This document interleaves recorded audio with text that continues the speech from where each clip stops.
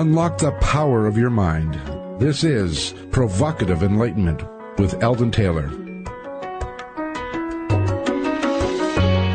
Welcome and thank you for joining us today. The next 2 hours are devoted to learning something more, not just about the world of shoes and ships and sealing wax, but about how, what, and why we believe as we do. A time for the open-minded, willing to challenge some of those old ideas behind what we think we know, who we are, and who we might just become.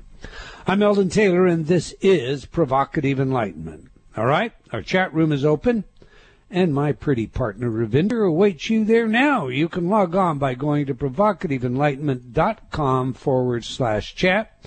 We do have an outstanding chat room, so Ravinder, tell us all about it, please. Yeah, I would invite everyone to come join us in the chat room. We have a great group of people, really stimulating conversation, and an extra dimension to the interview that you're carrying on in the air. So it's it's I'm on the air or in the air. I'm juggling. Okay. You multitask so beautifully. Yeah. So I would invite everyone to come join me. That's provocativeenlightenment.com/chat.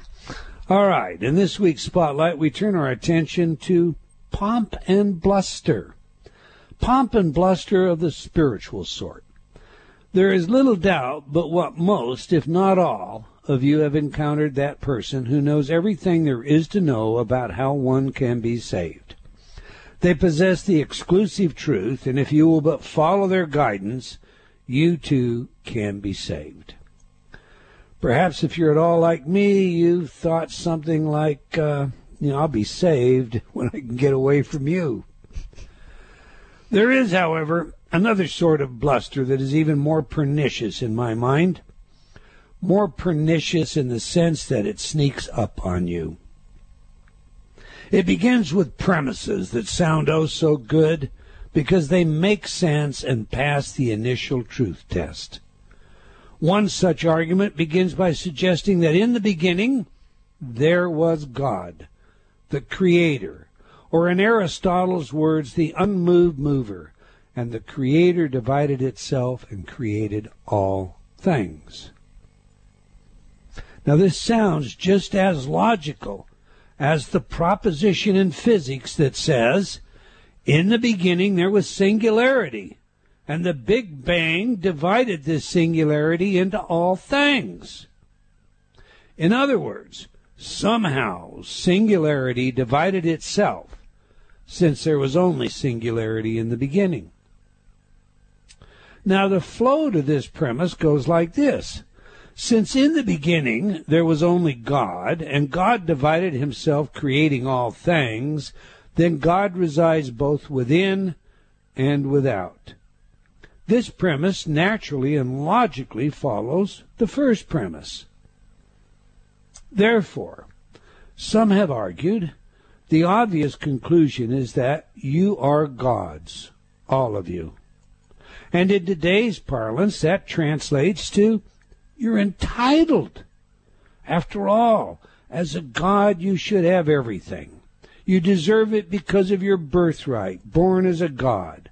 All good things should flow to you because the gravity of your godly being is such that it literally pulls the benefits of life right out of the fabric of the universe and directs it to you. If you but accept the glory of who you really are. So let's think a minute about a God. Let's say a God that we would choose to emulate, to worship. Is this God selfish? Is this God intent on getting everything possible, making every fantasy, wish, or desire come true? I mean, maybe this God would like all of us to play some role, like actors in a Shakespeare play. In this scenario, the world is, I guess predetermined. We all have our roles. And some of us get goodies while others get thesis. There is no free will. This God has already chosen who our leaders will be, what our lives will be like, etc., etc. Now, is this a God we want to emulate or worship? Perhaps our God is a good God who, like a good parent, knows what's best for us, so we're provided for accordingly. I don't know about you, but that's not my idea of God. Let's return to our syllogism, its premises and conclusion. Assume that in the beginning there is only the Creator, and the act of dividing itself creates everything, including you and me, the atoms, quarks, neutrinos, and more. Then the squirrel, the frog, the snake, the pig, the cow, the celery, the tomato, and so on. Everything is God. When you breathe in the air around you, you are breathing God. If the criterion applies that we are therefore all gods and deserve, what exactly is it we deserve? Does the chicken deserve to be farmed and slaughtered as it is? Does the dog deserve to be fattened and eaten? Indeed. Does anything in our world deserve to be treated the way most humans treat it? It would seem to me that if we are gods, we should behave as though we are gods, worthy of the title. I, for one, do not find comfort or peace in the idea of a self-centered, selfish God any more than I find reassuring the notion of a completely permissive parent. I would challenge you to think about what sort of God you are choosing to be, and then compare that to the God you find worthy of worship. Your thoughts on this one, Ravinder? Oh, I really like this one. There is so much food for thought. You know, you really highlight the convenience of some of the information that is put out there. You know, you're a god, so you deserve everything. Everything should come to you, all abundance. You're right where you should be. All of those things are such convenient answers when you think about, you know, we are all part of God, which means the chicken and the tomatoes are part of God too. I tend to think what we're supposed to be doing is appreciating the God in everything and treating it accordingly. So what you had just said about, you know, the chickens in the chicken farms, they don't deserve to be treated that way. That's an element of God, and it's just a convenience. And I'm not going to go down my rant about animal cruelty and stuff today, because I think everyone is aware of it. But before you jump away from that, it is important to draw the notion of tacit consent. Definitely. If indeed we don't think animals should be treated the way they are treated in our food process, they should be appreciated differently. Maybe if they're slaughtered like the Native American used to, with honor, with respect, etc. If indeed that's what you believe, then turning your back on it and saying, yeah, but I'm not doing it, is giving tacit consent. In our society, it's actually endorsing it with your dollars. So I think that's worth. That is definitely my argument, and that is where I have come down to this last year. I am not participating in that anymore. So you have gone around with me to all the different stores finding cruelty-free products, because I don't want to endorse that entire industry. We go organic wherever we can. I'm working on becoming vegan, but I refuse to be part of that. I don't want to be conveniently blind.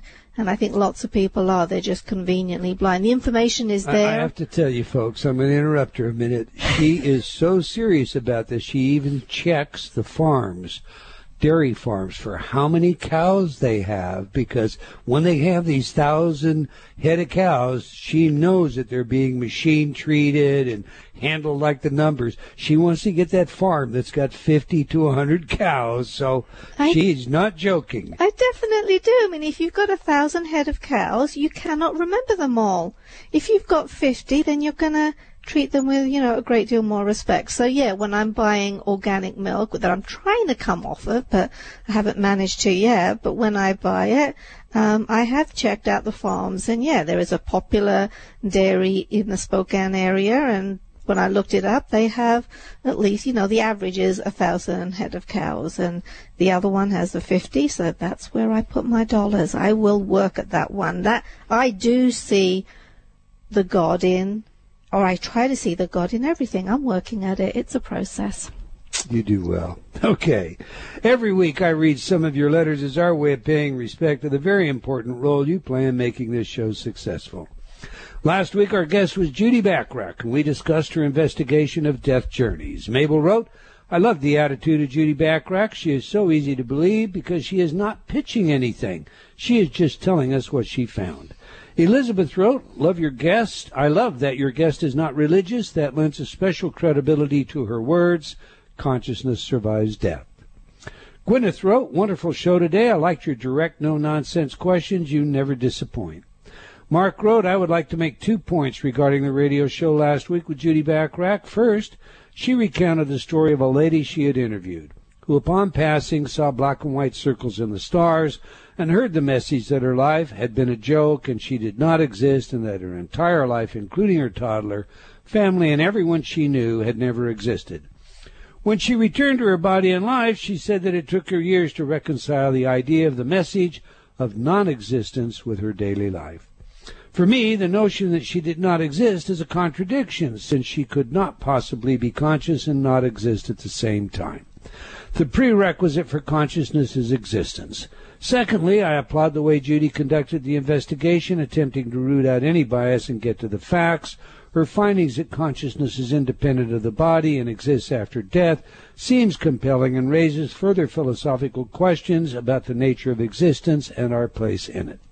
However, it is important that we do not commit the error of introducing terms such as heaven, which are based either on pre-established religious or vague definitions to describe what those who passed on experienced. The standard of the fact-finding method of our investigation ought to be extended to further inquiry so that we can begin to establish a clear understanding of the nature of existence and our place in it, and not one skewed by religious interpretation. April wrote, I love your show and I adore your Intertalk CDs. They have made such a huge difference in my life, all for the better. Jeff wrote, love your Intertalk CDs. I can really tell a difference in about 3 to 4 weeks, so I am returning for the round me out completely stuff. Well, good for you, Jeff. Clarice wrote, my sister told me about your site and I love it. I have been listening to Stress Free and I must say that I am a lot calmer about things that are going on around me. Raymond wrote, I have started to use a few of your CDs and I find the technology amazing. Grace wrote, I found about you after my husband passed away, and your Intertalk CDs on stress relief have been incredible. And James wrote, Intertalk is the future for learning in the world. Well, James, I think there's a lot of truth to that. All right, that's all the time we're going to take for letters today, but I do invite you to opine by sending your comments to Eldon at eldontaylor.com or by joining me on Facebook. And I want to thank all of you for your letters and comments. They're truly important.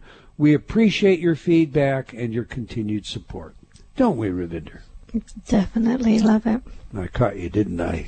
Busy. You didn't know what to say. Nod your head. All right. I always agree with you. You're perfect. I had a good one on you yesterday, though.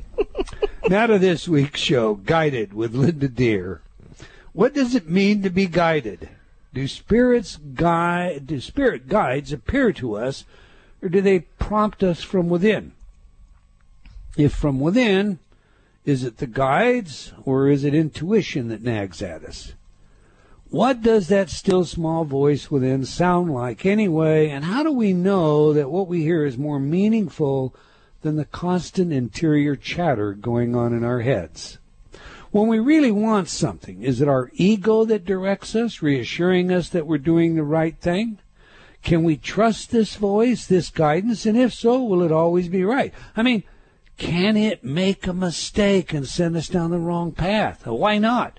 If all things are not already known, if the world is not predetermined, then possibly even our angel guides can make mistakes. Is this idea acceptable? Is it possible that our spirit guides err from time to time? Do our angels actually know what will happen in the future, or are they more like just coaches, benevolent coaches? Are invisible friends truly loving beings? All of them? And how do we know they really exist? Is it possible that we listen to their guidance in order to avoid taking responsibility? Let the guides do the guiding, and then it's not our fault if we both fall off the proverbial cliff. So, do I invent messages in order to abdicate responsibility in the event of failure? Is that a possibility? This all seems somewhat complicated, so we'll let our guest address these questions today, since she informs us that she has been guided throughout her life. Linda Deer is the Sedona-based author of Guided, her true life story about being raised by spirit guides. In addition to writing, she's a speaker, life coach, intuitive counselor, dream interpreter, and teaches individuals how to connect with their own spirit guides. Her bio states that she has been a successful serial entrepreneur since age 19 and is the founder of channeledreadings.com, where she has created an array of products and services to help people make contact with their own spirit guides. So on that, let's get her in here. Welcome to Provocative Enlightenment, Linda Deer.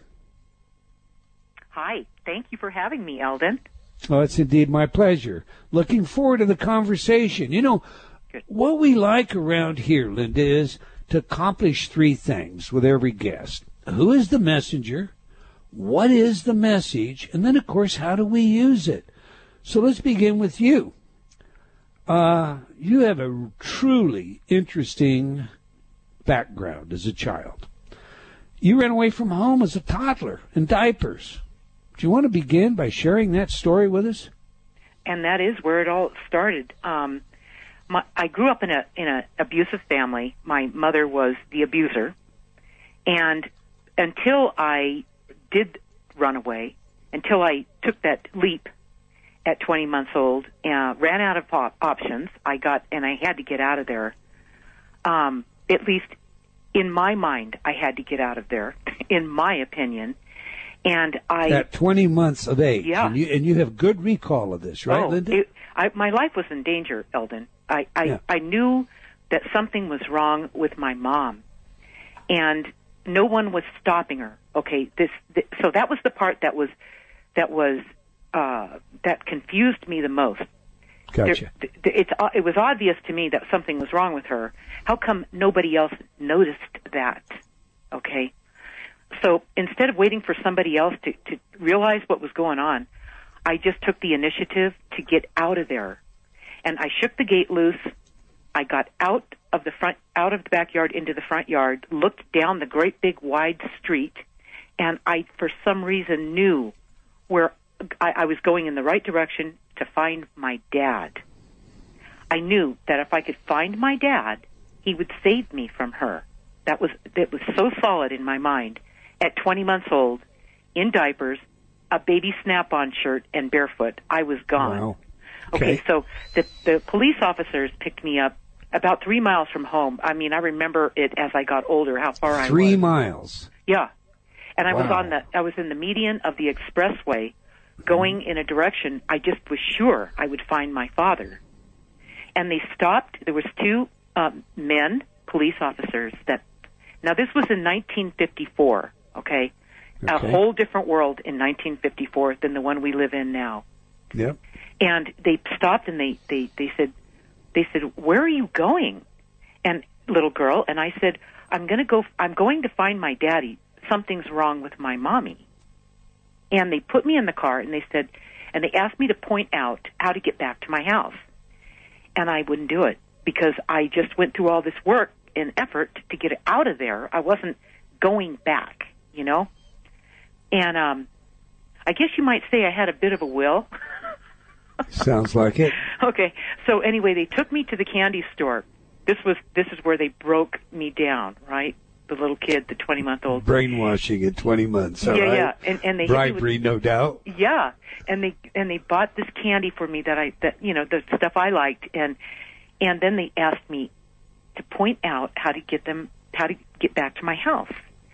So at that point, they had me. I pointed back how to get back to my house, and when my mom opened the door, she had the most shocked look on her face. It was like, oh, she went into immediate cover-up. Okay, she was like the best actress on the planet. And I was like, oh man, maybe my mom won't, maybe she won't beat me or something here, Maybe she got over it. She's healed. Yes, maybe she was miracles, okay with. Maybe right. she, got it. And so when the police officers were sure that I was okay and in good hands, they left, and my mom watched until they left. And oh man, that's when she beat me unconscious. Okay, and when I woke up on the floor, and I woke up and right back in the hell I found myself. I tried to escape from. I called out for help. I was at 20 months old. I was out of options. And my instinct, my knee-jerk reaction, without any reasoning, was doing what I did. It was to call out for help. And when I did, I got answers. They were all around me. The guides were all around me.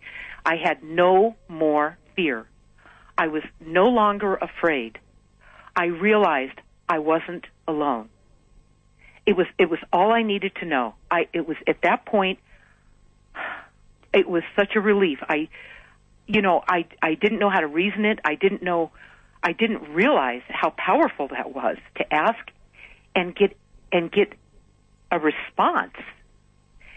And so after that, I was no longer as threatened by my mom as I used to be. I realized that somebody really was there for me. Okay, you're 20 months of age. Yep. You get 3 miles away from your home. You're on a freeway, or a main highway. There wouldn't have been a freeway in 1954, the way we think of them today. So you're on a state highway. In the medium of that state highway, when law enforcement picks you up and takes you to a candy store. Yes. Right? Yes. Okay. How on earth do you know your way home from that candy store? I mean, are you giving them directions in the car? Turn right here, turn left here? Yeah, I pointed out. I didn't know what the street names were, but I knew how to get. I mean, my mom and dad had taken us out of the house enough times where I knew how to get, in that short distance, I knew how to get back to my house. That's incredible in and of itself. Most people have very few memories of 20 months of age, let alone this is one of the things. That kind of direction. You got homing pigeon in you? Eldon, this has been the story of my life. I have a memory that's unbelievable. I always have. I can remember things nobody can remember. And I really to this day, I don't understand how come people can't remember things. Like, to me, it's normal, okay? But I don't understand why they can't do it. I have to share a funny story with you on memory. I just can't avoid this one, Linda. It has nothing to do with guys, but yesterday was my birthday, and my wife decided she was going to pull off this big surprise. And lately she's been complaining about her memory. She'll come into a room, like I have a recreation workout room. She'll come back. What did I come back here for? Oh, my memory. And she'll walk off shaking her head. I keep telling her, your memory's fine. That happens to everybody. But all right, I'm passing the kitchen in our offices, and I see the lights are off. So I stepped in, and she has all these gifts up on the table. So I grab them all, and I run them into the bathroom and put them in the shower. Okay? I get in the car and I drive away because I've got to pick my son up from high school. That's about 45 minutes from my office. In a bit, I hear from my wife on the phone. What did you do with it? So what are you talking about? I have no idea what you're talking about. Do what with what? I'm telling you, she was frantic. That's funny. I finally couldn't hold it. I broke up laughing, and she figured it all out. Bless her heart. She's a sweetheart. Isn't that right, dear? Yeah, and you're mean to me. Sharing all my private secrets on Facebook and now in the air. All right, Linda, we have a hard break. We're going to go to that. When we come back, I want to know more about your guides. They appeared to you. You saw them. So we'll discuss that. We're speaking with Linda Deer about her life, work, and book, Guided.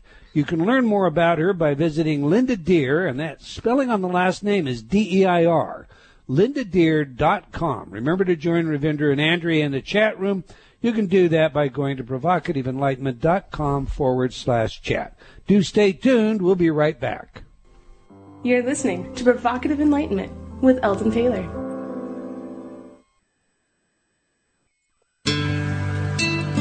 It's not your fault until you know better. Self-defeating, self-sabotaging thoughts can be eliminated. It may be difficult to accept, but the fact is, magnetic resonance imaging shows us that your subconscious mind makes almost all of your decisions, while your conscious mind makes up reasons to explain your choices. In order to rid yourself of those self-defeating thoughts and ideas, the fear and doubt that can hold you back, you must change the way you talk to yourself. Nothing does this faster or better than our patented InnerTalk technology. Scientifically proven effective in the most rigorous of scientific studies, InnerTalk has repeatedly been demonstrated effective. Change has never been easier. Now you can improve your life almost automatically by rewriting the scripts hidden away in your subconscious. Guaranteed to work. No reason to wait. So don't delay. Go to InnerTalk.com today. Unlock the power of your mind. This is Provocative Enlightenment with Eldon Taylor.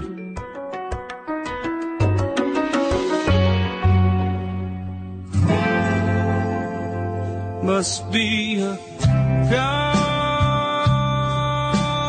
angel watching over me. Must be a higher power that I never see.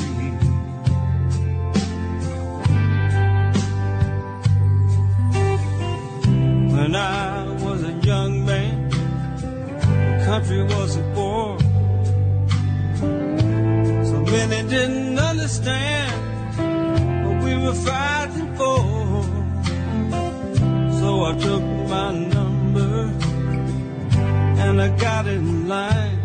A lot of good friends' names were called, but they never once called mine.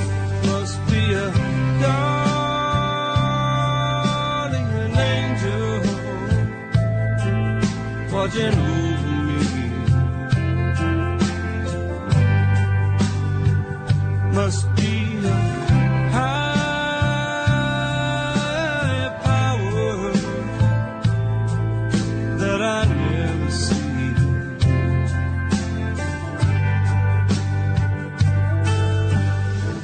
And only in this highway with my fun-loving friends, I took a lot of dangerous curves, raced down some dark dead ends. I remember the chilling sound, the screams, the crushing steel. It's a miracle I woke up alive behind the wheel. Must be a guardian angel watching over me. Must be high. Welcome back. If you just joined us, we're chatting with Linda Deer about her life, work, and book, Guided, A True Story. Now, we ask our guests for 3 songs that have genuine significance, real meaning to them. Music has been demonstrated over and over to have powers over the human psyche that can bring us back from a coma. So, we asked for this music because it provides some special insight into our guests. All right. Linda, we just played Guardian Angel, performed by Leroy Parnell. I think I can guess why this one is important to you, but you tell us.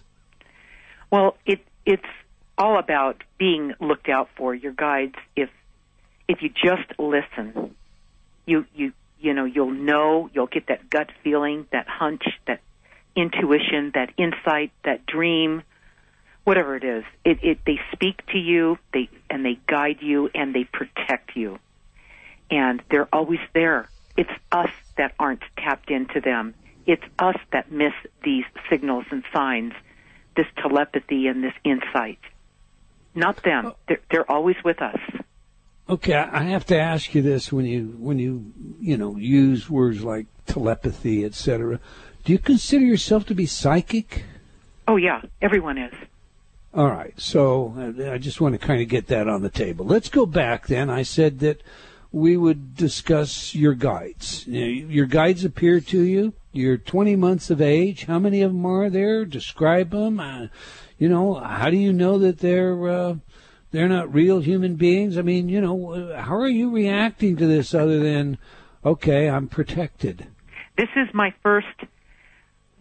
first time that I was, what would you say, shocked. The word shock is the right word here. Okay. Shocked so badly that I was absolutely open to what was possible. Okay. So now it's the shock that your mother brought to you, beating you unconscious. No, right? that was not the shock. Okay, what is the shock? The shock was waking back up into this life, finding myself right back where I left off. Okay. That was the shock. It was bad enough what she did. The shock of still being here. Imagine that, okay? That was bad. That was a very low time moment for me when I realized this. And I couldn't believe I was still here. In other words, Eldon, it would have been easier had she just took me out, okay, at that point. It would have been easier. Okay, but okay. But no, I found myself still here, okay? Uh-huh. And when I did that, now remember, I'm 20 months old. Yeah. I'm closer to where I came from than actually being here, okay? Especially in my situation where I was in a violent, abusive family. I was with my mom, okay? She was awful. And I at that point, leaving this place would have been a pretty easy exit, all right? I wasn't real attached to this place. This story, by the way, I want to tell our listening audience, this story is on YouTube, complete with photos, and we'll be playing that in our chat room during the top of the hour break. But it's incredible. I mean, when you say, imagine I'm 20 months old, I see you. I see the picture of you. I say, in the white toddlers. I mean, I imagine it. It's very real. What I have difficulty imagining is how anyone could do that to an infant, and how you possibly could have, somehow managed to keep it all together and have the retention and the recall, etc., that you have. It was the exact reason that I have it. Now that's really wild. The fact that I had to reach harder, farther, work harder, stay more focused and concentrated, such and a horrible pay memory attention. that you couldn't get rid of it if you wanted to. No, That's I had no place to go. The indelibility that we're talking about, right? So you wake up and here are your guides. Right. What do they look like? How many of them? They were okay. People think of their guides as physical forms and thick, dense beings and angels with wings and all this kind of stuff, all right? Right. Yeah. That's never been the case for me, ever, all right? To me, they've been I'll start where I remember them, okay? They've been light. They've been warmth. They've been a feeling that's so strong, something is there, all right?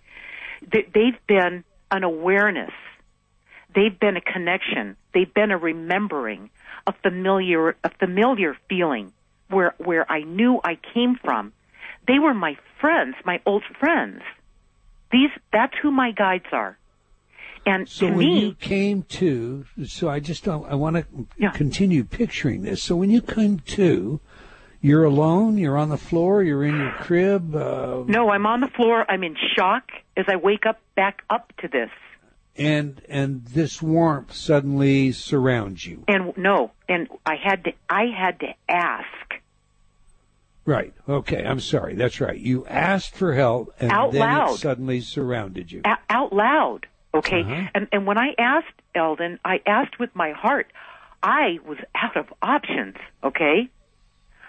There was no way I could have continued here with how I was operating. Okay. Mm-hmm. And when I asked, that whole feeling, that whole energetic, that ambiance, that love, that support, and those familiar friends, were there, okay? Okay, now you use the word plural. So discriminate. How many there's friends? not one. You see, they never work in a single unit like we think of ourselves here.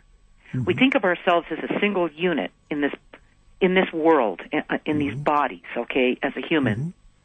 And even we don't operate as a single unit. People think we do, but, we only use 10% of our brains. So, of course we don't know this, all right? And, okay, so anyway, when you realize these things, when you make this connection with your guides, with this energy, with the side that you came from and what you go back to when you leave here, you realize that there's no such thing as a single thing. This is a collective. This is a collective assigned to guide you, and we all have them. Okay, have you, since then discriminated any of them? Do they have names, or is this just the collective? They'll give you names, Eldon, to entertain you. They'll do that, all right? They'll give you names because it might be what you need to do, a person might need to do to connect with their guides. They might need to say, hey, Mike, you're my guide. I'm going to call you Mike. And every time I use that, in the person that's requesting them to come through, it's for them. It's not for the guides. They don't need that. That's not how they work with you. They don't need a name. Okay, so let's get back. You're 20 months old. You have this collective. You've suddenly got the support of all these friends. You now know where you've come from. You have a memory of where you came from. Right. Do you want to flesh that out, unpack that? Wow. What do you mean by where you came from? Well, it goes so deep. It's like realizing something. Have you ever realized something? It happens. Love does this. When you fall in love, you feel that hit you when you don't expect it. It makes you even cry. It takes you to your knees, okay? It catches you off guard. It's the real thing. So you realized you were from heaven? You realized you were from a prior life? You realized you were spirit? I realized my essence, my full self in where I came from. I realized my true self. At 20 months of age. You can't help it, Eldon. Yeah. It's now not let me something... ask you this. Yeah. No. I'm just again. I want to see this, feel it, because you're so willing to share how it was. How the whole thing happened. Had you ever been to church prior to this? It doesn't sound like your family was religious, but then some religious people live, some interesting lives in the closet. So, had you had any religious exposure prior to this? That's really what really makes this interesting. Is I was raised in a family who told us. My dad said to me, I said, Dad, do you believe in God? This was when I was older. Mm-hmm. He goes, they had a bad taste of religion from their upbringing, my mom and my dad. Mm-hmm. And they said, no, it's not that we don't believe in any of this or anything. We're just disgusted with the church. My dad was groomed to be a priest. Get that. Mm. Okay, and they were just disgusted with the church. And they said, you will find your own way. We were never brought up with religion at all. So at 20 months, you had no reason at all to expect that there was anything other than this life, and you were in an abusive family, and your mother had just apparently attempted to kill you in a rage, or had lost control, and in her rage, beaten you unconscious. And I have that down, right? Right. Okay. That's pretty extreme adversity, and I can understand how someone, could have difficulty getting rid of that kind of a memory. But what did you do at that point? How did these invisible helpers, this collective love that surrounded you, how did it do more than reassure you that if you were killed, you'd somehow continue to live? It calmed me down. It calmed me down. It was the first step into not taking it personally, what was going on around me. And I know that sounds that was the real early part of me just beginning to baby step into what it was that they were presenting to me. See, they don't teach you anything, Eldon. Your guides don't teach you a thing. Okay. What they do is they present things to you like the yellow brick road. They put things on your path that you choose to step into and experience or not. So, just again, to flesh this out, what we have now is you're 20 months of age. You realize that, your quintessential self is not trapped in this body for eternity.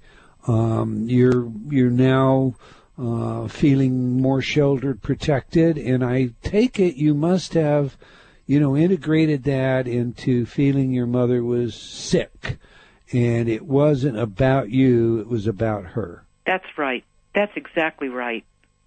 And even though I didn't understand what that was, okay, I mean, as I got older, I got more confused about, what happened to her, Something happened to my mom that made her, blow off like this over and over again throughout her life.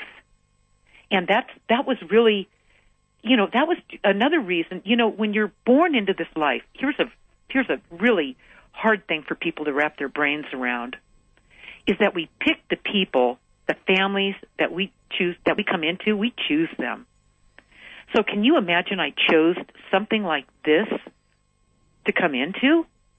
Well, I'm sure that by now you've got some karmic obligation you've figured out you must have brought to this life in order to do that. Well, it made me, as I roll forward here, it made me into the person that I am. It allowed me to reach deeper and understand what's really going on here. So in it was a very unique crucible way. that made it possible for you to carry out your life purpose. Yeah, it did.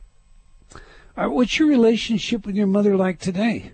Well, my mom passed away in 2006.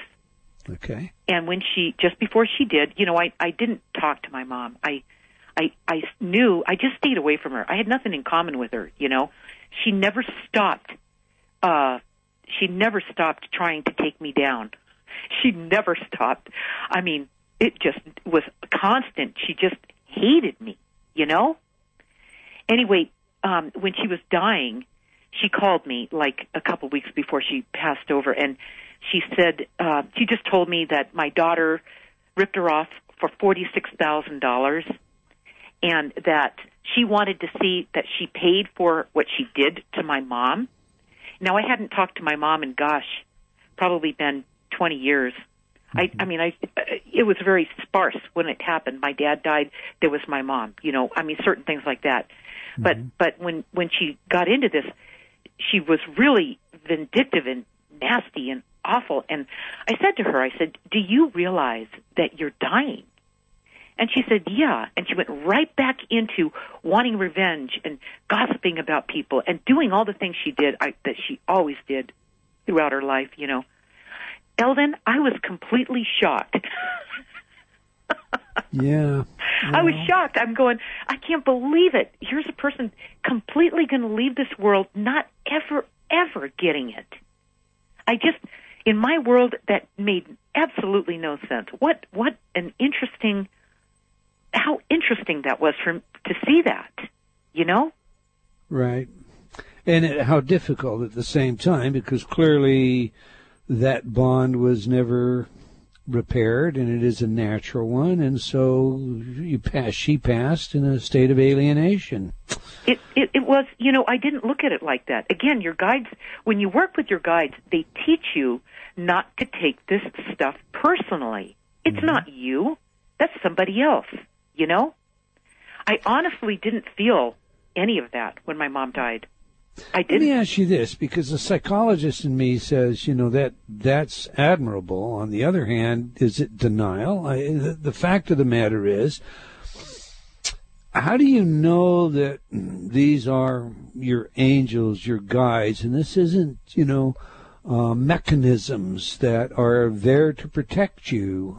We call them psychological mechanisms, and so you are it isn't that you don't believe that this is going on, but is it possible that somehow you are generating this at an unconscious level? That's a good one. That would be when I was a little kid, when I realized what was going on around me, and it was nonstop. It's one thing leads to the next, to the next, to the next. Okay, it made me more sane, not less sane. Okay, we're not talking about sanity. Yeah, we're just talking about normal defense strategies. I mean, we are made in such a psychological way that we are going to do all sorts of things, from justify, rationalize, sublimate, etc., in order to find methods that we can live with ourselves, we can like ourselves, and we can find value. Let me just step sideways from that for a minute. Much of your book is about dreams, and according to behavioral science, our dreams are orchestrated by our unconscious and often express our fears and world to resolve themselves of unresolved conflict, the kind that you would have been forced to deal with your mother. And further, I mean, because you had repeating dreams, I think, for over 30 years. Right. Where repeating dreams are concerned, there's a theory that's called threat simulation. And what it does is it states that the biological function of dreaming is to simulate threatening events and then rehearse the threat avoidance over and over. So Gestalt theory basically views recurrent dreams as representing a person's current state of psychic difficulty. And, I guess my question is this. Is it possible that the dreams you have, or that the voices in your head, the invisible aspect of this coaching that goes on, can be explained according to some psychological theory, or do you have, at least in your own mind, tangible evidence that, no, that's not what it is? Well, probably the most interesting part, where the dream I had, the merry-go-round dream, from the first time I could remember until I was 35 years old, all right? Right. And what caused it to stop then? What caused it to stop is I started taking dream classes, and I started understanding what these dreams, and the merry-go-round dream was just the most profound dream I had. But I've had dreams my whole life that showed me things, all right, that guided me. And so, when I went to the dream classes, Eldon, the merry-go-round dream, stopped. So I can only surmise that once I started stepping into the whole reason for having this merry-go-round dream, to understand that, what these dreams are really all about, what they're telling us all the time. Did the dream stop? It was like it was pointing me in a direction that I finally stepped into. Okay. And of course, a lot of dream therapy, and we've interviewed several people on that. I have a couple of favorites of mine, indeed, a psychologist here in Washington that I've chatted with at great length, who's been on the show a number of times. But, dream theory would have us basically look at our dreams, look at them in story form, and attempt to, as you know from the classes, determine what's the message in the dream, and why am I having the dream. And that would be something that we would do as just a part of, our own self-discovery. It would be something we would do independent of guides. I guess that's where I'm getting. So what I really was trying to lead you to is the remarkable story you tell of your guides materializing, I'll just say stuff, the materialization that was produced around a photo. We have a break coming up, and I don't want to cut you off, so we're going to leave the audience dangling on that. When we come back, will you share with us this materialization, Linda? I'd love to. All right, great. If you would like to know more about Linda Deer, her work and book, Guided, visit her website at Linda Deer, that's LindaDeir.com. Now we have a video, the one I mentioned for during our conversation for you during the break of our guest discussing her life and work. There's a visual that you'll see her at 20 months of age. You don't want to miss it. You can check it out by joining the chat room. Just go to provocativeenlightenment.com/chat. We'll be right back. You're listening to Provocative Enlightenment with Eldon Taylor.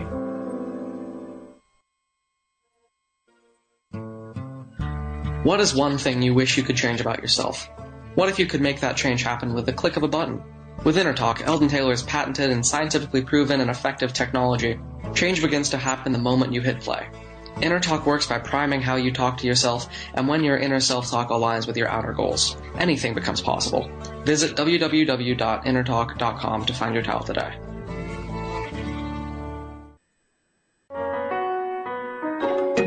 Unlock the power of your mind. This is Provocative Enlightenment with Eldon Taylor.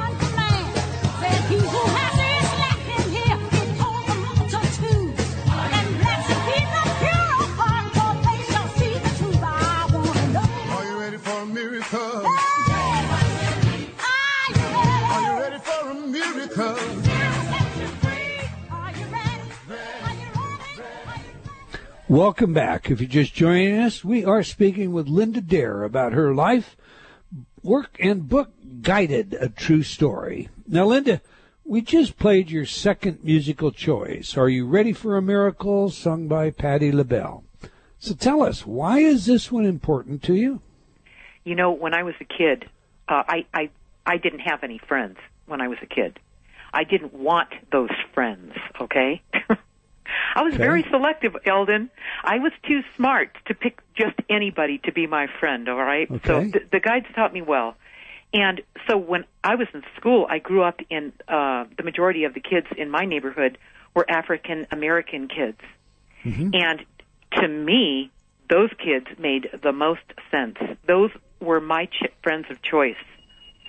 So when I relate to this song, I learned to dance with these kids. I learned to fight with these kids. I learned to communicate back and forth with these kids. They never lied to me. They were straightforward. They were honest. They were very intuitive, because they had been repressed in their life, just like me. So for me, the African American kids made the most sense. So the revival music reminds you of the African American church when you were young? Well, we used to go dancing when I was in the 7th grade. We used to go dancing at the Baptist church, which was called the Way Out House. Okay.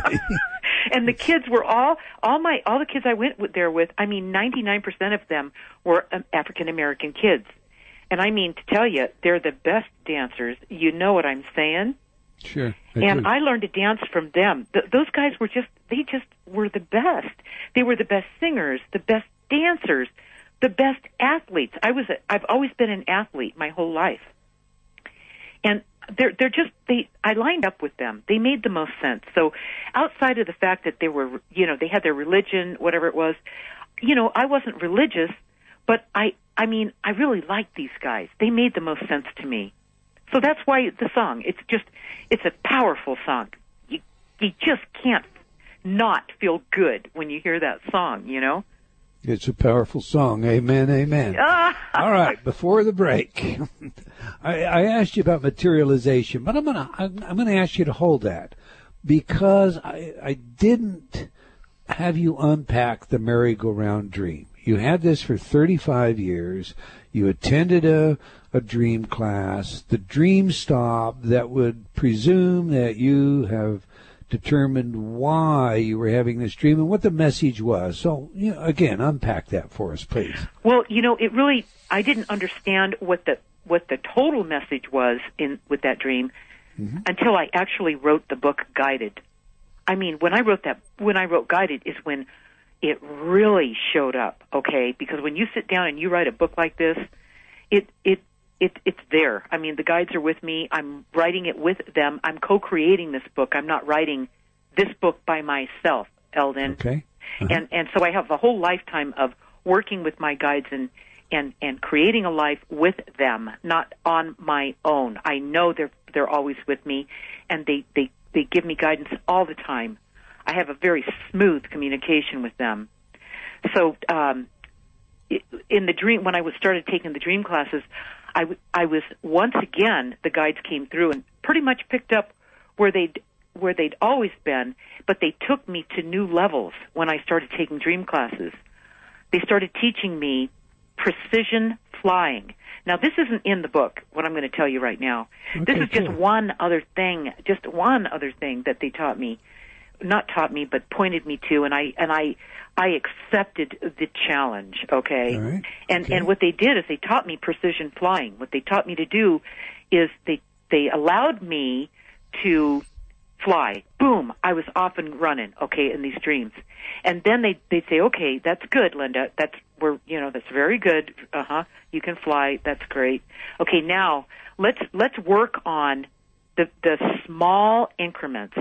Let's just come up 1 foot from the floor and hold it. It was the hardest thing to do, Eldon. They taught me, and that's why I call it precision flying. This could show up in another book. And when they taught me to do this, it was like I had to really focus my energy to hold it in that one place. And then they'd say, okay, now go back down. And I'd be standing on the ground again.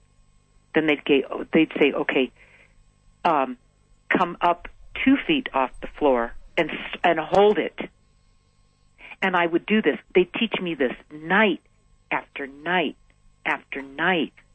I mean, they were teaching me precision energy work. It sounds like flying, but really they were teaching me so much more than that when they were doing this with me, all right? That's just one thing they taught me. And then they'd say, okay, I get in a dream after they were teaching me all this, and I get in a dream and I could fly, and boom, I take off, and I go, wait a minute. If I know that there's a balance between this precision flying and what I'm supposed to learn, and this just taking off. Now, you know about snakes, baby snakes. When snakes are newborns, when they're babies, and if rattlesnakes, if they bite you, they spend all their venom. They have nothing That's left. Right. Okay, Yeah. But when they get older, they've mastered the art of releasing their venom and still having venom to protect Defense. themselves, right? Right. Mm-hmm. Okay, well, there's something about the way that they were teaching me to use my energy with precision, use my energy with consciously, deliberately, instead of letting my energy use me. Do you see what I mean? Okay, so they were teaching me. This is just one thing. Okay, they've come through and they present themselves. When we talk about guides, spirit guides and angels, all right. When I use that language, I'm using the language that people understand here. Okay. Okay. When I see them, none of them have wings. So how could I call them angels, Eldon? Do you see them as individuals? I know I've asked that again, but or you just when you see them, you see them collectively? No, I can't say that. You know, the photograph on the front cover of Guided, have you seen it? Yeah, of course. I've got the book right here in my hand. I read the book. Okay. Looks like maybe a spinal cord of a human being and some stretched out wave of light, right. Maybe like an overexposed X-ray. There you go. That would describe it. Now, that's a pretty dense, where I got an opportunity to capture a pretty dense form of what they look like when they appear, all right? A lot of times to people, what they appear as is shadows. That's why they call them ghosts. But I don't have that experience. I have light.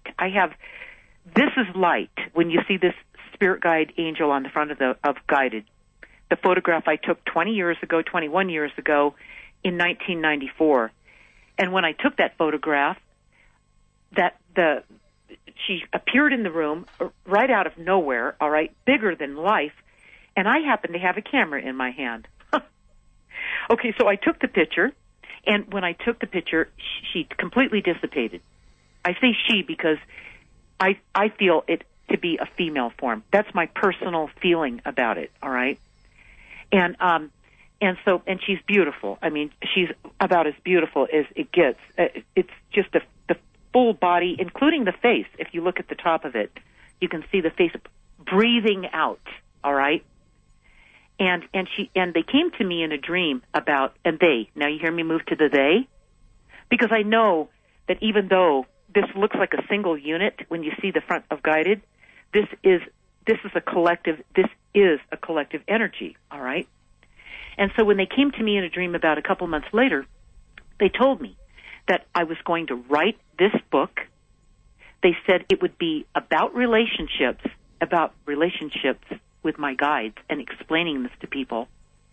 It would be easy to write, and that they appeared so the world could believe.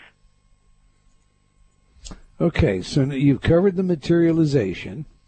And that was the photograph that you took of the collective that we just described. That sat on my mantle for but 20 you still 20 years. Haven't told me what the merry-go-round dream was about. The merry-go-round dream was about my job in this lifetime. Going round and round? My job in this lifetime was to help people realize to help people realize that living a fear-based life is not the answer. I mean, the whole world is living a fear-based life, Eldon.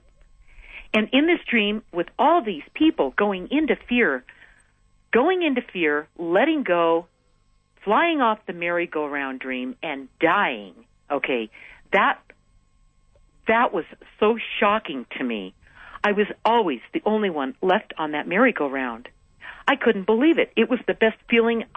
It was the best dream I ever had until these people started dying. It would go round and round till everyone died. It would go faster and faster, right. And as it speeded up, people got scared, let go, and died.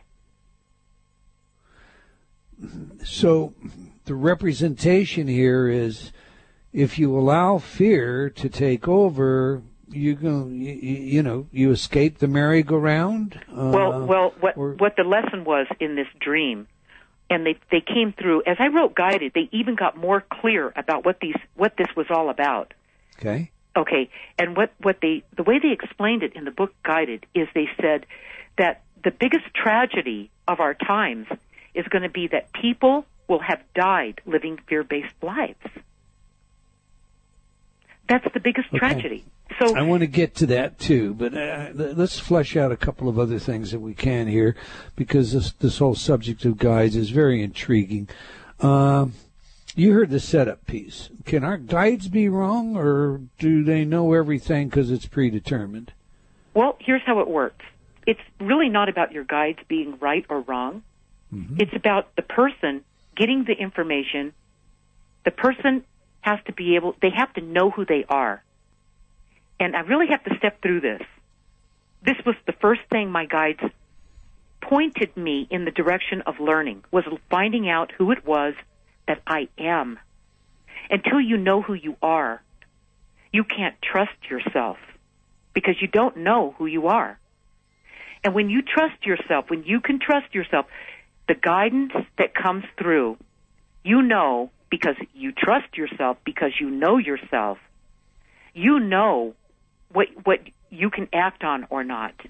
It's not about your guides being right or wrong, Eldon. Now, Linda, I've talked to a lot of channels over the years and a lot of psychics, and they're open that sometimes they just get it wrong. They just misunderstand. They just get it wrong. Well, then, if you know who you are, I'm going to go back to the same point. If you know who you are, and when you know who you are, you can therefore trust yourself. Okay, my question is, have you ever got it wrong yourself? Have you ever got it wrong? Have I ever gotten it wrong, the guidance that I got from my guides? Yeah, I mean, have you ever misunderstood them? Have you ever, I'll tell you how I got it wrong. Yeah, I've gotten it wrong. Here's how I got it wrong. I didn't act on it. Okay, so the information you've received has always been solid. The only time there's been an error is when you didn't act on it. That's right. And so now, for our audience, what criteria do you use to separate your own self-talk from your guide talk? Now that is definitely. See, I don't do that to myself, Eldon. That's why, if you know, I'm going to go back to this again and repeat it because it's really important. If you know who you are, that's so critical. That was the first curriculum that I was given by my guides, is to learn who it was I am. The very same thing that I learned when I learned who I was, and I was so solid in knowing who I was, it also made me the outcast throughout my life. All right? All right. There's a lot of literature in the mystical circles about the still small voice within. When you say, when I know who I am, are you talking about, okay, I know that I am quintessentially a spiritual being, and therefore I'm listening to... No, okay. That's cliche. That's really cliche. I'm talking about really knowing who you are, okay? I'm talking about stepping into every challenge that you're given in your life and willingly taking it on, no matter what the consequences are, because there's consequences whether you step into it or not, okay? And it's basically living a fear-free life, not letting fear run your life. Okay, That's I very understand different. that, but what's that got to do with guides? It's got everything to do with it. I don't need a guide to live a fear-free life. Well, you have guides, but if you're living in fear, your interpretation of what they're showing you is going to be really different than somebody who's not. All right. You indicate that there is a qualitative difference in guides. Flesh that out for me. I mean, how are your guides different than everyone else's? The only difference between my guides and somebody else's is that I have a constant connection with them. I know who I am. I trust what information I'm getting. I know I'm not making it up, okay? I'm not saying something. I'm not self-talking myself into something. I call it delusional, okay? I know better than that. I've seen delusional.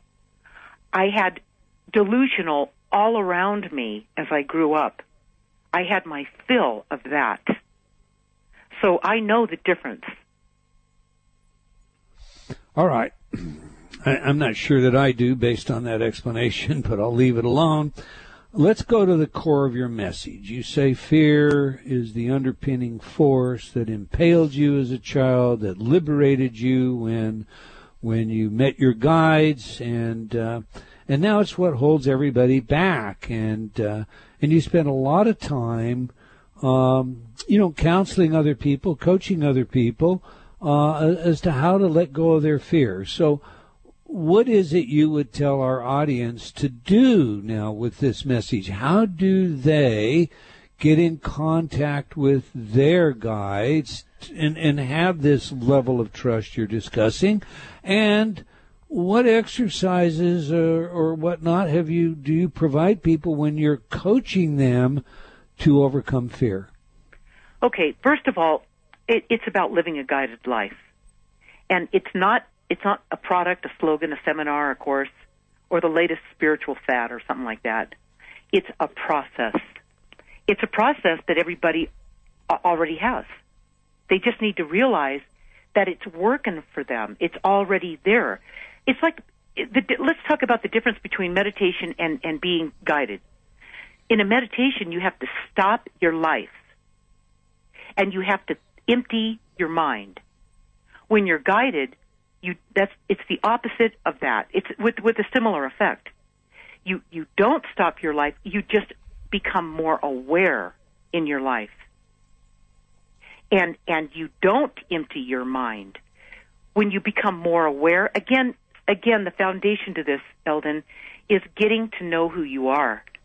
And so you have to go back to wherever that was interrupted. Usually it's in childhood. It's real early on in our lives. And you go back to that beginning and you reignite your curiosities. What were those curiosities? What was that thing you felt, that excitement you felt, and bringing that back on the table, remembering it. And you have to write it down. If you don't write it down, it's so faint at this point that you have to start back with baby steps, going back to the beginning. And these are the ways that I teach people to do it. I help them remember what that was, and everybody's different.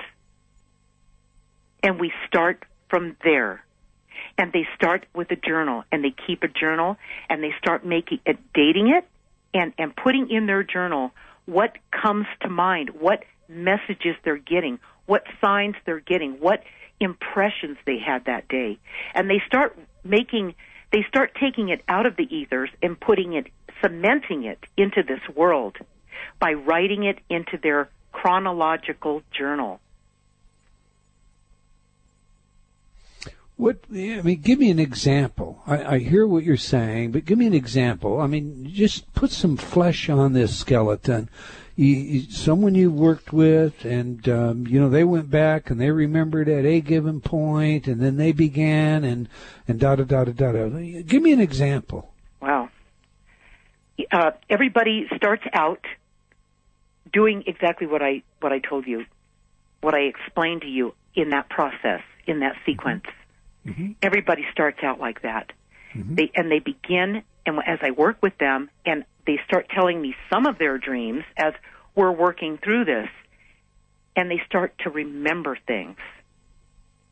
Can you give me an example of a client? That's what I'm asking you, Linda. Make up a name. Don't divulge anything. But once I saw John, and John was stuck in his life, and I had John, go back to his earliest memories of when he suffocated off his inquisitiveness, and John remembered. And can you give? That's what I'm looking for. Yeah. Well.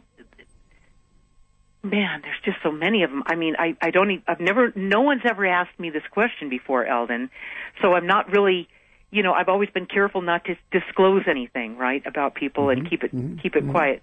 But there was this guy that I was a home builder in the 70s and 80s, and I built his home, and I was coming back to California, and he called me the week before I was coming back, and it was very coincidental, if there is such a thing. And he had been diagnosed with cancer, and he very religious family. In fact, his wife was very religious, and he said, "I've been having I'm afraid of dying. I don't know if I can beat this thing, Linda, but I felt inclined to call you.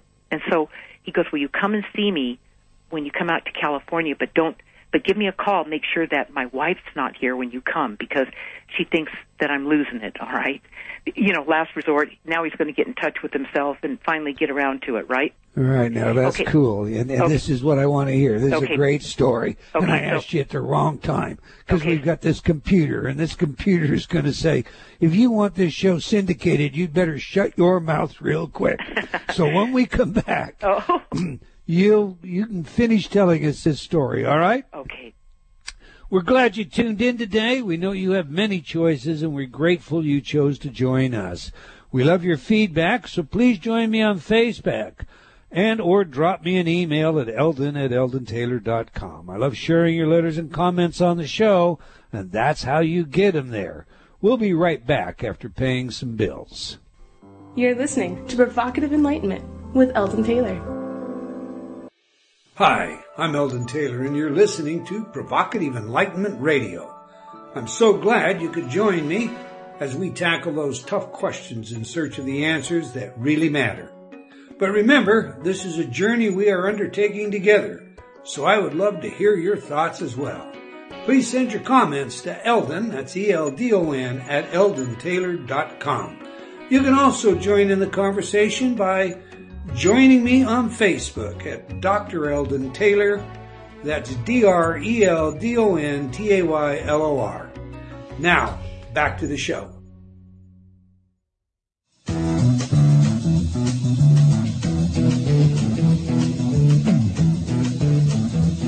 You know the day destroys the night, night divides the day.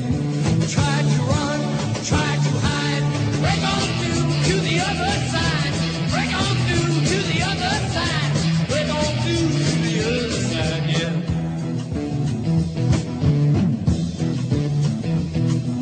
We chased our pleasures here, dug our treasures there, but can you still recall the time we cried, break on through to the other side, break on through to the other side.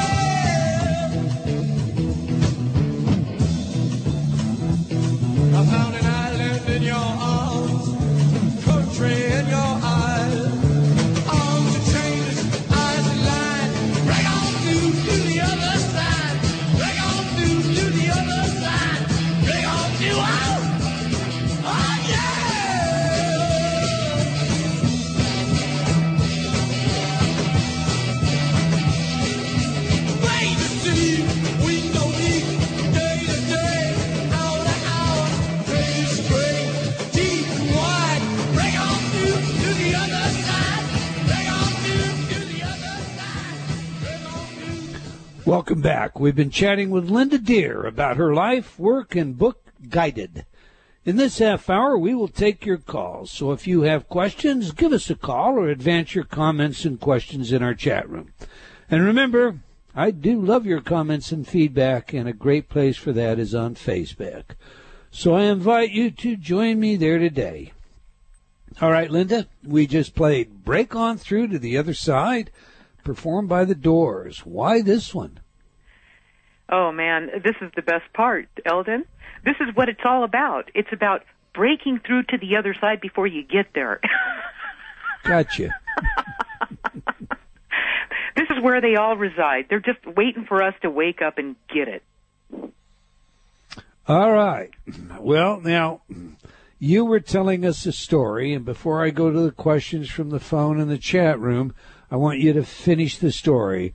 This gentleman who you built a home for had cancer, wanted to talk with you, but when you came back to California, make sure his wife wasn't there. Pick it up. Okay. Well, before, when I was building his house, he knew I was into dreams. He knew about all the study I had done with it and what I learned about, the different things I learned about myself from it. So that's why he was inclined to call me at that time. Okay. And so when I did show up, it was about a week after he called me, I told him, I said, make sure that you write down your dreams, because I want to see those when I get there. Your dreams are going to point us in the right direction as to what it is that needs to be done, all right? So he did that, and when I got there, his wife was gone, and he was very fearful. He was so afraid of that he might die. And so he brought his dreams out, and he the one dream that really stood out was the one where there was a glass jar on his coffee table, and it was filled with these crystal pebbles, like something like marbles, but not real even, just like stones. Mm-hmm. And they were real clear, a little pink haze to them.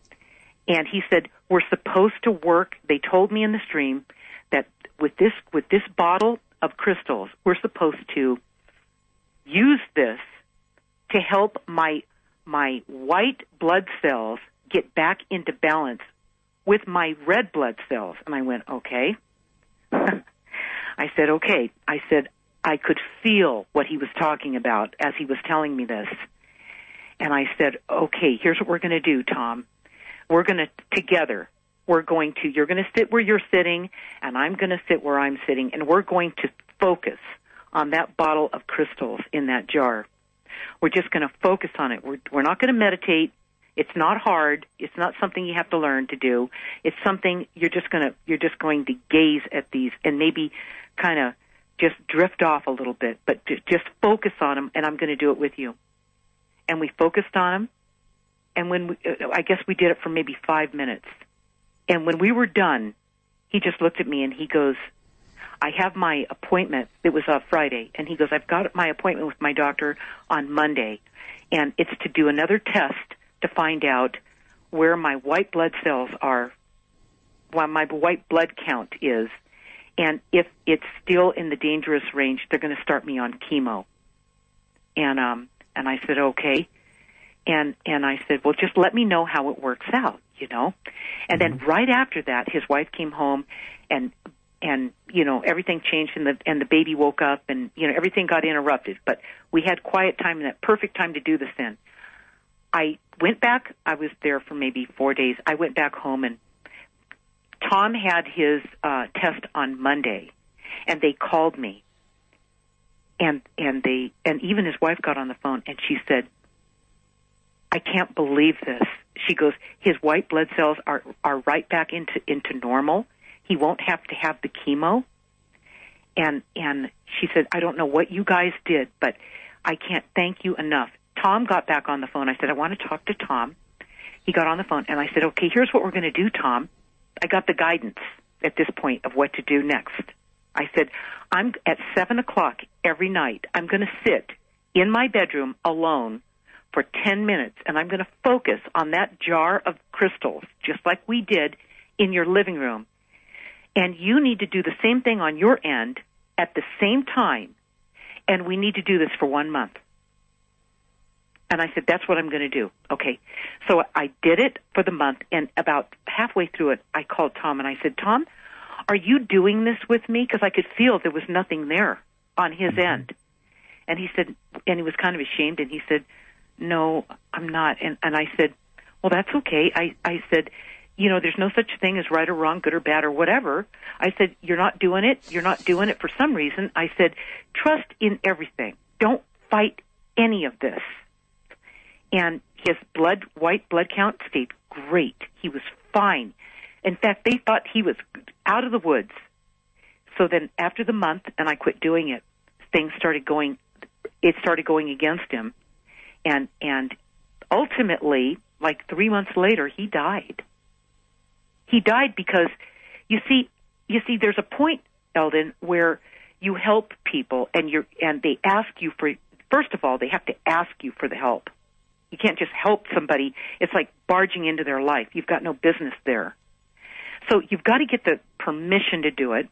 And then what I did with him, I had the permission to do, but he didn't do the follow-through with me for some reason. Something bigger was going on that I didn't even understand. And at the end of that month, in my agreement with him, I stopped doing it like I told him I would. And fate, played its course here, okay? But he was no longer afraid. See, this is the whole point. When he was done and that month was over, and I called him and I said, now, Tom, I'm just letting you know that I did this thing for a month on my end, and I'm stopping like I told you I would, And he said, yeah. And I said, how you doing with this? He goes, I'm not afraid anymore, Linda. And I said, good. I said, for some reason you didn't do this, and then I'm stopping now, and we're just, and you're not afraid, and it's going to do what it's going to do. No one should interfere with that, Eldon. You see? So even though it worked, it took a different course because he made a choice, and he made it from not being in fear. Okay. My question was really, what would someone do if they didn't talk with you about this? How would they begin? But that's okay. Let's deal with other questions first, and if we run out of them, then I come back. I've got lists and lists for you, Linda. Let's go to the phones. We have Jeannie in New York. Jeannie, welcome to Provocative Enlightenment. You have a question for Linda. No, I have to just tell Linda, who is a compadre of mine. Hello, Linda from New York. Oh, how sweet this is. And I have to tell, thank you, love. And I have to tell everybody her book is marvelous, and so is she. We first met on a show together. There were, four of us gals? Yeah. And it was fantastic. And we're all intuitives, we're all healers and psychics in our own way, and our function in this world is to help. And everything Linda just said is 100% correct. All right. We appreciate you calling, Jeannie. It is my pleasure, and you, my dear, are a doll. Thank you, Jeannie. Thank you, Jeannie. A pleasure, Linda. All right, let's go to the chat room. Out of the chat room, Richard says, she's not the only one who's ever been without options and have cried for help. What makes her different? I don't know. I'd have to talk to that person to find out exactly what they're referring to. When you're a child, when you were 20 months old, you wake up and you're in shock, and you cried for help. You got help. But Richard's question is, I cried other for help, people have done that, and they didn't get help. Yeah. So let's assume that they were older when they remember doing it. I'm sure that everyone's done it, but they maybe didn't remember it when they did it the first time. All right. I happen to remember it early on. But when you ask for help, when the 20-month-old baby asked for help, the 20-month-old baby asked with its heart. It's the intention that I asked with that made this all possible. It's when you ask with your heart. If you just ask for it, let's say you just go, how about $1 million? There's no heart in that. Or if you ask for somebody else, it's a whole different energy, a whole different feeling, intention. When you really want to help somebody else, than when you're asking for yourself. All right. So the answer is you were helped because of intention or intensity Yep. All right. Out of the chat room again, CB asks, what are some clues to follow from potential personal guidance for those who may not have fully developed knowing oneself? Or how does a guidance newbie who may not fully know oneself know they are getting help from their guidance group?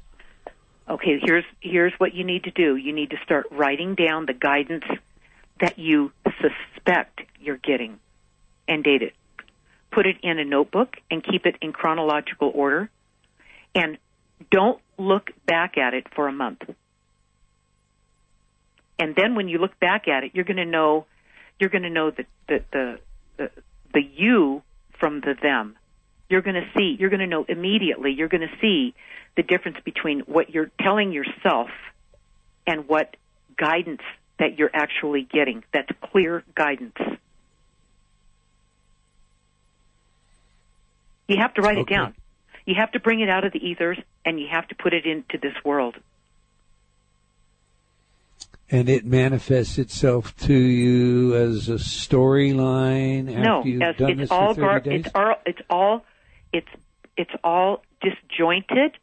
Uh-huh. It's pieces of this and that. This will usually not be a fluid flow of information. That will happen later. But in the beginning, it'll be sporadic, static. Some things that come through will be, what was that? And that, you can be sure, did not come from you. Are you supposed to keep a journal of what goes on in your life as well as the dreams? So you can look, maybe Eldon. Last night I had a dream that seemed really silly, but 3 days from now it's not so silly in light of what takes place on that given day. Are you keeping concurrent diaries of that kind? Absolutely. Of your dreams as well as in your day life, as in terms of what happens, what you think, what you might think you thought versus what came through you instead of from you.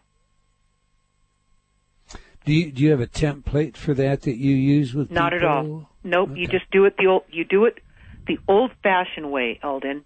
You just start doing it. There's no preparation. It's already happening.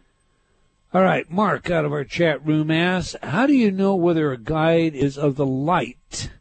Can there be imposters who mimic guides? Well, I've never had the experience of having somebody that was not of the light throughout my whole life.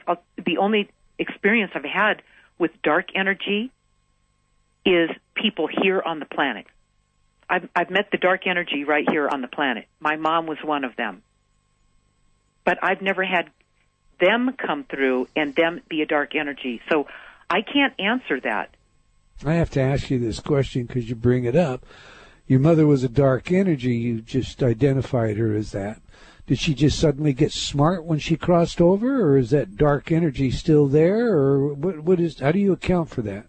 No, they're unevolved. They're still, they leave. You leave from the same premise, the same place, the same person that you are. That's what you take with you. Okay. Now, all the metaphysical, mystical circles talk about, these different realms that exist on the other side. And in trapped, earthbound, trapped entities, whether reported in NDEs or through mediums or poltergeists, etc., and so forth, I guess where I'm going is Mark's question seems to suggest that he might have a concern that an entity of that type, begins to communicate with you. What are your thoughts? Is that possible? Eldon, I've never had the experience. It's never happened in my world. It's never happened. I've never had it happen. Okay. Yeah. Okay. So he'd have to ask somebody else that question. The closest thing I can come to an energy getting stuck in my reality, what I've experienced is somebody that I knew died, and I knew he was. I knew he was going to get killed. I knew it a week before he died, and I said, "Quit driving the car so fast. Don't quit driving so fast. I know something's going to happen to you." And he did indeed get in a car accident, a head-on collision, and died. And he came back to me and physically materialized 3 separate times within a 4-day stretch right after he died. And he said to me, he said, I was in shock. I was like so distraught that he allowed this to happen when he knew better. And I was distraught. I was angry with him. The whole thing, you know. And he came back to me 3 times, physically materialized, and said to me, he goes, please let me go. He goes, the pain that you have is so strong, I can't move on. I can't leave this dimension. You know, I can't move on. And I said, well, why did you do that? I didn't even question why he materialized. I said, why did you do that? What were you thinking? You knew better than that, you know. And I went into this rant, and he just left each time. And each time he came through, he said, why, release me, let me go. Your pain is holding me back. It's so painful, Linda. And the 3rd time, he physically materialized again, and then he left. And he wasn't dark energy. There was nothing wrong there. Okay, he just wanted to be released because the guilt that held him to the earth plane is what really happened here, from being irresponsible and getting himself killed like he did, really just upset the apple cart with everybody in his life, you know? And so that was one of those experiences that I had, but it wasn't a dark energy. It was where he couldn't move on because I was so distraught over it. Okay. I hope that helps that person a little bit. Well, there's another question out of the chat room.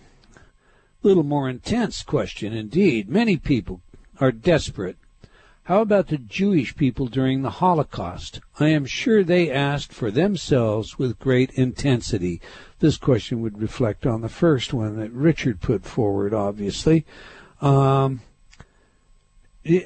suppose the answer to that is guides don't always come to you, or do they always come to you? You're the expert, Linda. You know, I'll tell you, my ex-mother-in-law was Jewish, and a very devout Jewish woman. I loved her, okay? And she told me that when I was, you know, the work that I did, she said, you know, Linda, when she was alive, she said, I don't understand what it is you do, but I just adore you. And then it was, I don't know, it was about 10 years later, I divorced her son. and then she died. I didn't know she died like 4 years later. And she came through to me. I didn't even know she had crossed over. She came through to me and she said, you know, she goes, I understand what it is you do now. Now that I've been released, these were her exact words. Now that I've been released from my body, I see things for what they are. And she said, I understand the work you do now. And she said, when I was still there, she goes, I didn't believe in the afterlife. Now, when I did some research on this, I realized I came across a passage where I realized the Jewish people don't believe in the afterlife. And well, I went, not all. Some yeah. do. Some okay. don't. And I thought that was interesting, Eldon. And when she told me she didn't believe in the afterlife, but then she realized that she was my mother in a previous lifetime in Europe, in Germany, okay? Mm-hmm. I just went, wow, this is amazing, you know? So when I answer this gentleman's question, what comes to mind is maybe the people in that time, maybe a large part of them didn't believe in the afterlife because of their religion, and maybe that's why that couldn't reach them, you know? Interesting idea. That's only. You know, I would love to ask you many more questions because your guides have guided you through life. I'd like to ask, did they guide you into a marriage that ended in a divorce? Did they guide you into serial entrepreneurship, building homes to building websites? But and the answer is we're yes. out of time, and I want you to have the ability to tell everybody how they can get a hold of you, get copies of your book, etc. So you have 30 seconds. Let her go. Okay. The website is lindadeir.com, and they'll see the book there. They can just click on it. It'll take them straight to Amazon. And on my website, up on the top where the nav bars are, if they click on Linda's Weekly Guided Insights, we do a weekly guided insight, channeled insight from my spirit guide angels every week that's delivered to your email box every Tuesday, and it's a gift from them to you. That's great. That's wonderful. Okay, again, that's Linda Deir, DEIR.com. We appreciate you joining us today, Linda. Well, we've come to the end of another episode of Provocative Enlightenment. I want to thank all of you for joining us today. I hope you did indeed enjoy our show, and will join us again next week, same time and same place. And tell your friends. Let's have them join us as well. And remember, if you have comments on our show, please send them to us, all right? I like to put them on the air. We like to share both sides of all issues. Okay, until next time, wherever you are in the world, remember, believing in yourself always matters. Provocative Enlightenment has been brought to you by Progressive Awareness Research and other sponsors. Provocative Enlightenment is a syndicated show and appears on other networks. For a schedule of show times, visit provocativeenlightenment.com. If you're interested in becoming a sponsor, write to Eldon at eldontaylor.com.